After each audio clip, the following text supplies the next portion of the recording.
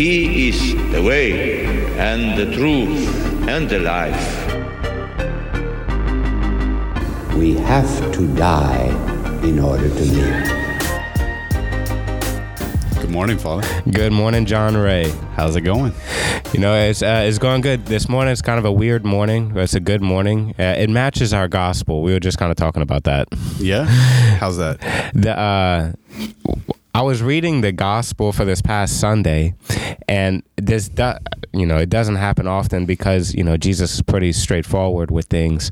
But I read through the gospel, kind of early on in the week, and I had no idea what Jesus was trying to say. That doesn't surprise me at all. Dude, I was, maybe this happens to a lot of people. You pretty say often. that like you have an idea of what Jesus says in other gospels. I'm pretty. I think you shoot from the hip most of the time. Most of the time, I could put a thumb on it. I could get it in a ballpark area. But I read that gospel, and I almost started off my homily. It's like, y'all, I read this gospel. I had no idea what I was reading. It was just kind of a confusing one for me, because I think I was reading it in a certain way, and I was like, no, there's no way Jesus would be, saying that. And what was he saying? So for those who maybe didn't pay attention, or it's Wednesday, so they don't remember, what was the gospel? Yeah. So let me read the gospel. Okay, it's 13 verses. Stay with me. Jesus said to his disciples, "A rich man had a steward who was reported to him for squandering his property. He summoned him and said, 'What is this I hear about you? Prepare a full account of your stewardship, because you can no longer be my steward.' The steward said to himself, 'What shall I do? Now that my master is taking the position of steward away from me, I am not strong enough to dig, and I am ashamed to beg. I know what I shall do. I shall do so that, when I am removed from the stewardship, they may welcome me into their homes.' He called in his master's debtors, one by one. And to the first he said, 'How much do you owe my master?' He replied, 100 measures of olive oil. He said to him, 'Here is your promissory note. Sit down and quickly write one for 50. Then to another the steward said, 'How much do you owe?' He replied, 100 cores of wheat. The steward said to him, 'Here is your promissory note. Write one for 80. And the master commended that dishonest steward for acting prudently. For the children of this world are more prudent in dealing with their own generation than are the children of light. I tell you, make friends for yourselves with dishonest wealth, so that when it fails, you will be welcomed into eternal dwellings. The person who is trustworthy in very small matters is also trustworthy in great ones. And the person who is dishonest in very small matters is also dishonest in great ones. If, therefore, you are not trustworthy with dishonest wealth, who will trust you with true wealth? If you are not trustworthy with what belongs to another, who will give you what is yours? No servant can serve two masters. He will either hate one and love the other, or be devoted to one and despise the other. You cannot serve both God and mammon. The gospel of the Lord. All right, guys. Well, we look forward to seeing y'all this weekend at Mass. Oh, wait, that wasn't it? No, so it's 13 verses. So is Jesus saying that we should be dishonest with people and mismanage funds? Look, I prayed with that. I was doing a lot of research, and I was thinking, man, what in the world is going on? I do, for my homilies, typically, I pray with the readings, and then I go to the church fathers. The church fathers are the very first Christians. Like Father Brady and Father Chester. And Father Chester, he preaches like a lot of them preach like the first Christian. But I read the church fathers and see what they have to say on it. They're the first Christians, the ones that kind of put the Bible together and interpreted Scripture. And so I go to them and see what they have to say. And then after the church fathers, I typically go to St. Thomas Aquinas, who's kind of the greatest mind of all, typically in the I think Catholic you say faith. that about a different saint every week. I'm just saying. St. Thomas is kind of universal. I may think that, but St. Thomas is universally recognized as that. I may think other saints are better in certain areas, but St. Thomas is universally known as probably the greatest mind. So what did the church fathers say about this gospel? I'll be honest with you, I don't know. I read them and I was like, what are they saying? And I kind of read it. I was reading through the church fathers, and maybe, the day I was reading with them, I was just like my mind was in a haze, because like I was reading them and I was like, very typically the church fathers. You celebrated too much because Spez won the homecoming game. That's what it was. Maybe that's what it was. I was just recovering from my middle school homecoming win. No, but usually the church fathers explain things very simply, because ideally they're preaching to a bunch of illiterate people that had no idea how to read or write, and so their preaching is very simple and is actually very accessible to anyone. But I was reading through them and I was like, man, I don't understand what they're saying, because usually they will explain like images. So for them, they'll say like, oh, the olive oil that was forgiven, this represents that, or the wheat that was forgiven, this represents that, and it fulfills in this. And so they're beautiful images, but nothing. I would read through them. I was like, Lord have mercy. And then St. Thomas Aquinas. Don't you just love that? Like when you're looking for answers and you're looking for wisdom beyond yourself, and like every stone you turn over leaves you more confused than the stone before. Yeah. And my whole college career, by the way. My whole preaching career. So I kind of read through them. I couldn't get anything. And then I started reading through modern commentaries. Modern, you have to be delicate with, because some of them are good, some of them not so good. So I started reading some modern commentaries that I know is solid. And I finally got to one that I was like, okay, I could understand this. It was from Peter Kraft, who's actually a very popular speaker, still in the world today. And I saw in our bulletin that we have him coming for That Man Is You. He's going to be a speaker for. Is he coming, or is he on the video? I don't know. Okay. They have his image, and they say, speakers for That Man Is You upcoming this year. And I saw Peter Kraft, and I was like, man, that's a big name. Yeah. So I think TMIY is the video series, right? Mm-hmm. I think they highlight who's going to be part of that. That would make a whole lot more sense. And maybe he's coming. We would have to ask TMIY. Look, I'd love to have dinner with him. But so he's a brilliant mind. Why don't we just bring him in? Like. Yeah, just call him up, get him a plane ticket. Let's go. Yeah. We're currently taking donations to pay for. Yeah, we schedule him for 3 years in advance. And so I read through his commentary, and it actually made a lot of sense. I'm reading his book right now, Activated Disciple. It's really good. It talks kind of what we talked about last week, about just how you can't be passive in your relationship with God. Yeah. You have to be very intentional, and it's a dynamic relationship. Yeah. He's a phenomenal speaker, and he has a play on words a lot. So like he'll play on words. He's a great writer. But I read through his commentary, and it was very helpful. Oh yeah, we're talking about the confusing gospel. I forgot where we were going with all this. Yeah.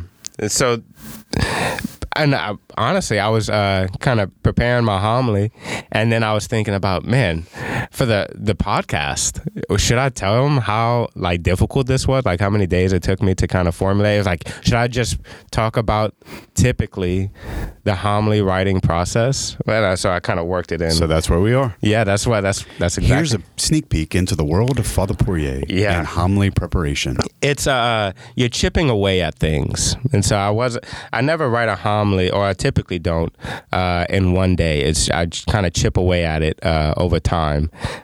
So if you were confused last week when you read the gospel before coming to Mass, you're in good company. So was Father Poirier. Yeah. So I was actually with a few priests this weekend watching the Saints game. Oh, that was a bummer. Yeah, Thanks for bringing that up. Sorry I brought that up. But we started talking about what we preached on, and of course there wasn't anything going on in the Saints game. So. That's a good point. Man, how do you eat? Okay, let's not even get started. And so they all had kind of different insights. I thought all of them were phenomenal, really.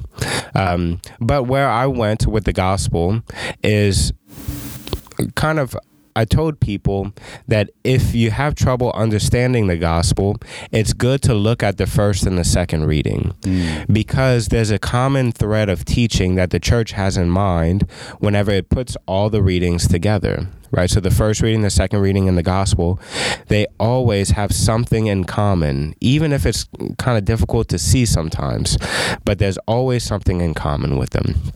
And so with the first reading, the prophet Amos, he's kind of preaching, proclaiming to this nation. And it's for the prophets of the Old Testament, most of them, 99.9% of prophets in the Old Testament were bad prophets. They were preaching, proclaiming news that people wanted to hear so that they could get rich. And I kind of joke, that is still done today. That people still take advantage of what people want to hear, what we'd call probably the prosperity gospel, right? You hear what you want to hear, or they'll tell you what you want to hear for their own gain. And this is not a new issue. This was 100% an issue in the Old Testament. In fact, even our blessed Lord talks about it in the Gospels.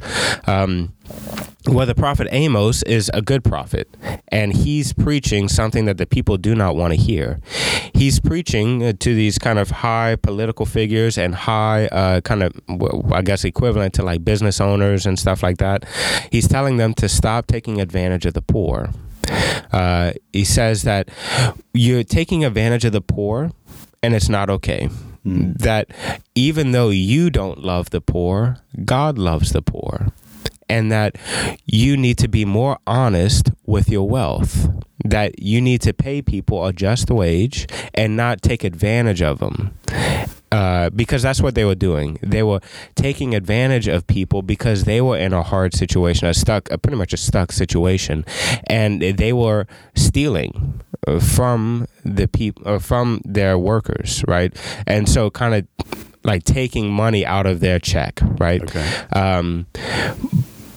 The second thing Amos is telling them is that, look, these poor people, they don't know what you're doing.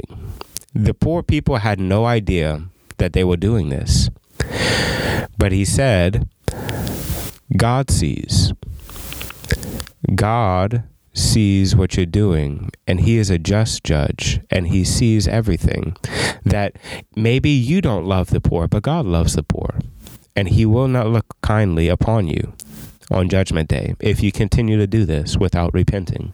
And so Amos is telling the people of his generation to be more honest with their wealth, essentially. Now go to the second reading with St. Paul. St. Paul is helping people, or telling people to pray for the political leaders of the time, right? To offer up prayers and supplications for them. He's saying that the power that they hold is not bad, but they need to use it for good, right? We have a structured system in every civilization. We need that. We just need structure. We can't just work in some type of dystopia. It doesn't work like that, or at least humanity doesn't work like that. And so he's telling them to pray for the people that are in leadership positions, right? It's easy to criticize them, but how many of you are praying for them or offering sacrifice for them? Like we should not accept, right, unjust leaders, but we also need to pray for them, because the way that Satan tempts them is different than the way Satan tempts me. And maybe if I was in that position, I wouldn't do so hot either. That's interesting. Just in the sense of like, look at the political landscape that we find ourselves in today. You know, hopefully we're not just complaining about the candidates and the politicians that we don't like. Hopefully we're actually praying for their salvation as well. Yeah, because I tell people this all the time. Look, I 100% I have a heart for this situation, for these situations, but like imagine think in your mind the political leader or the popular figure, whoever it is, that aggravates you the most or drives you up the wall Maybe the most. Maybe it's the priest. Oh, well, if it is, you're not listening to this podcast. You know, maybe you are. Well, okay. Imagine that. Sorry, I didn't mean to derail that. Imagine that person, right? Now, imagine if that person today or tomorrow gets in front of a camera and openly proclaims that they're devoting their life to Jesus Christ, that they've changed their ways, and they openly admit the wrong that they've done, and is willing to accept whatever consequences come, so long as they may openly serve Jesus Christ our Lord for the rest of their life. And they lay down their power, they give it up, and then they pursue Jesus, the full heart. Huh? Can you imagine the radical nature that would have on the world? Right? That would be astronomical. Mm-hmm. That if one of these major figures had a conversion like that. A few weeks ago, I preached about Shia LaBeouf. Yeah. Coming back or coming to the faith. That was a powerful interview. I finally watched it. You preached about it a month ago. Finally watched it last week. Talk about a powerful interview. I wonder though, like, I think it would be powerful for those of us with faith, right? I wonder how powerful it would be by those who don't have faith. I'm sure that there would be some people that would pause and think. I think in the landscape that we find ourselves in, the society, the world that we find ourselves in today, I think that if a major figure, a politician, a superstar of some sort, were to speak out openly about their faith, I don't know. I think people would, their followers, their fans, their whoever, might possibly just dismiss them totally. Probably. I'm a boxer. I would hope that it was the opposite, you know? I'm a boxing fan. This is kind of going off the rails. I'm a boxing fan, and Tyson Fury is kind of the lineal heavyweight champion of the world. He's probably one of the greatest boxers. Definitely he's going into the Hall of Fame, and I think he's probably the greatest heavyweight boxer since probably Mike Tyson. I mean, he's insanely good. A few years ago, he was suicidal, completely overweight, and a drunkard, and he was going into heavyweight fights completely drunk. Oh wow! And like he had no idea where he was at. You know, this is how, I mean, one is how good of a boxer he was, but this is also how lost he was. A few years ago, after almost committing suicide again, he found Jesus, and Jesus broke through his darkness. And right then and there, he gave his entire life to Jesus Christ. He lost probably about 200 pounds, was again faithful to his wife and his kids, stopped everything, or at least, you know, to the best of my knowledge, right? Stopped the things that were impeding his relationship with Christ. And ever since then, every single fight he's done, every interview he's done, he's dedicated it to Jesus, and he's spoken very openly about his relationship with Christ and how he saved him, and he's implored other people to be saved by Jesus.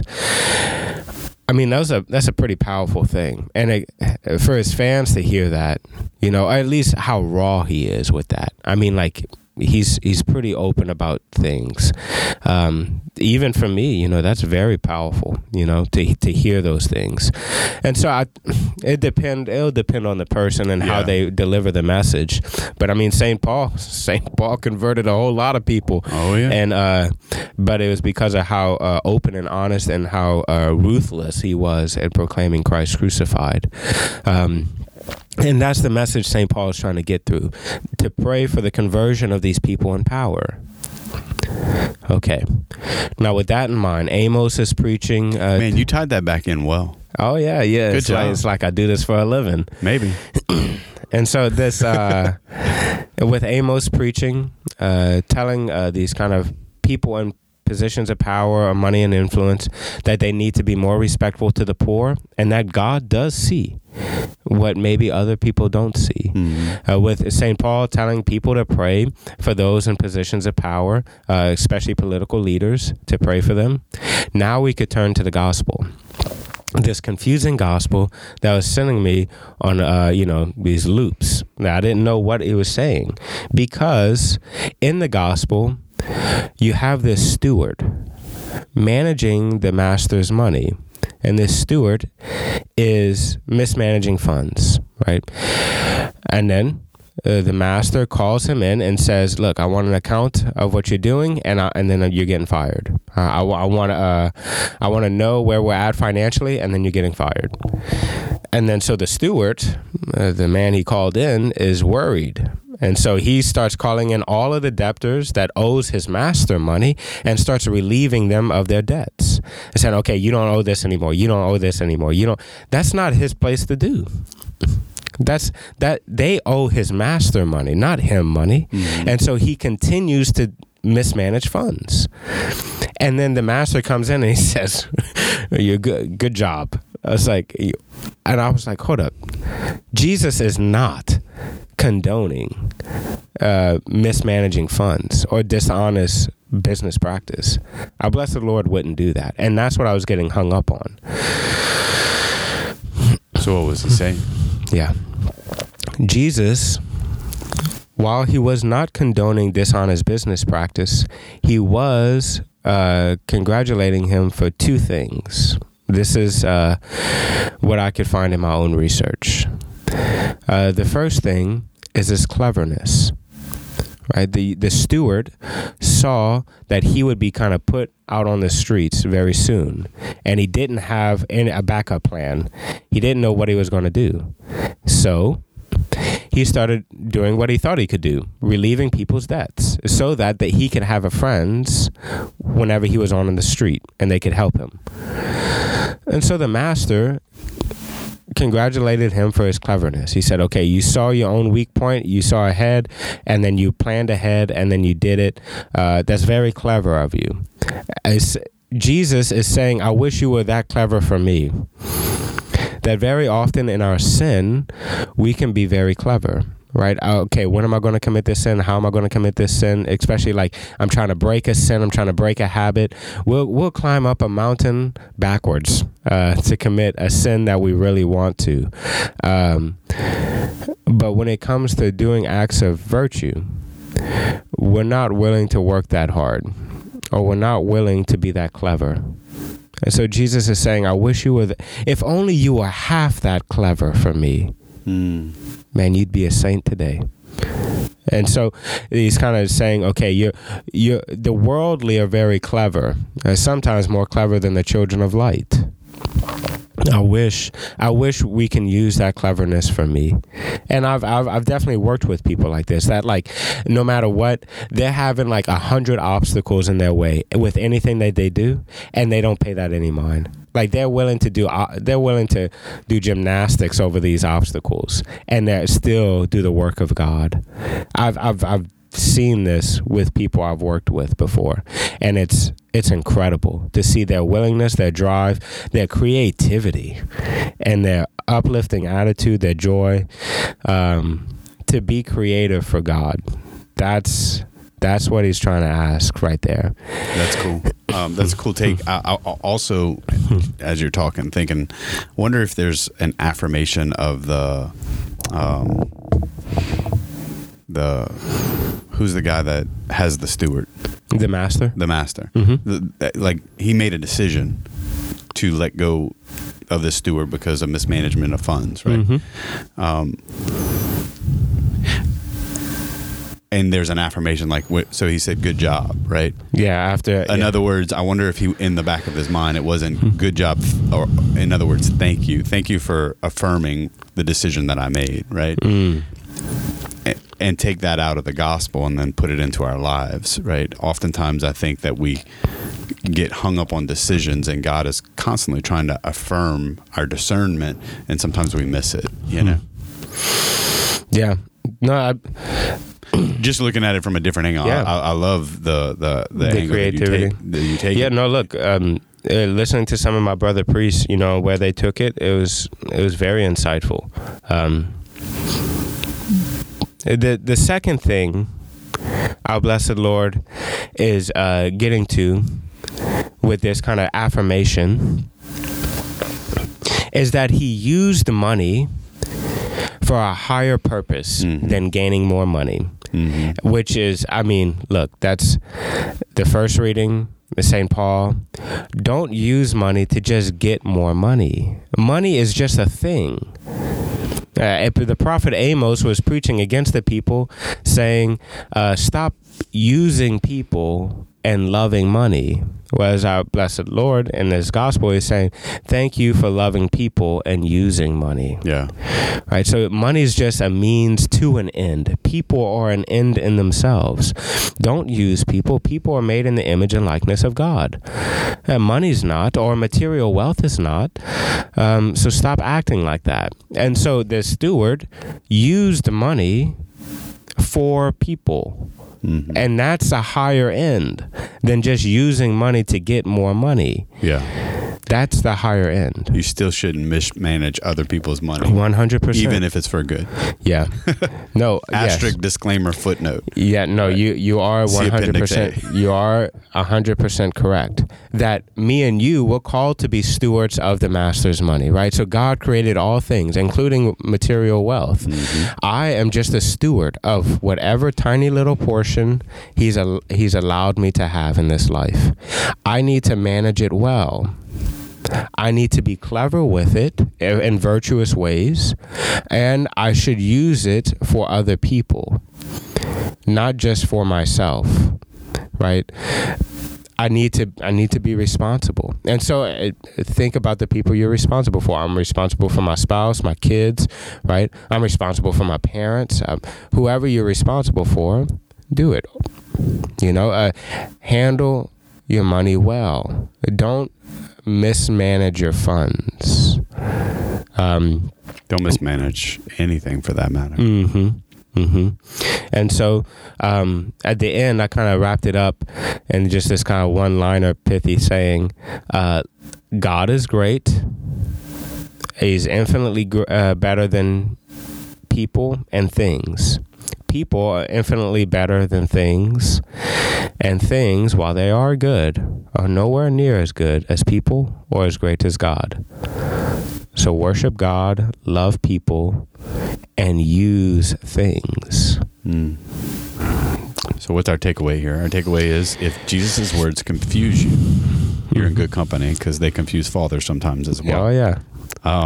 We should be good stewards of all that God has given us. We should love God, or worship God, and love people, right?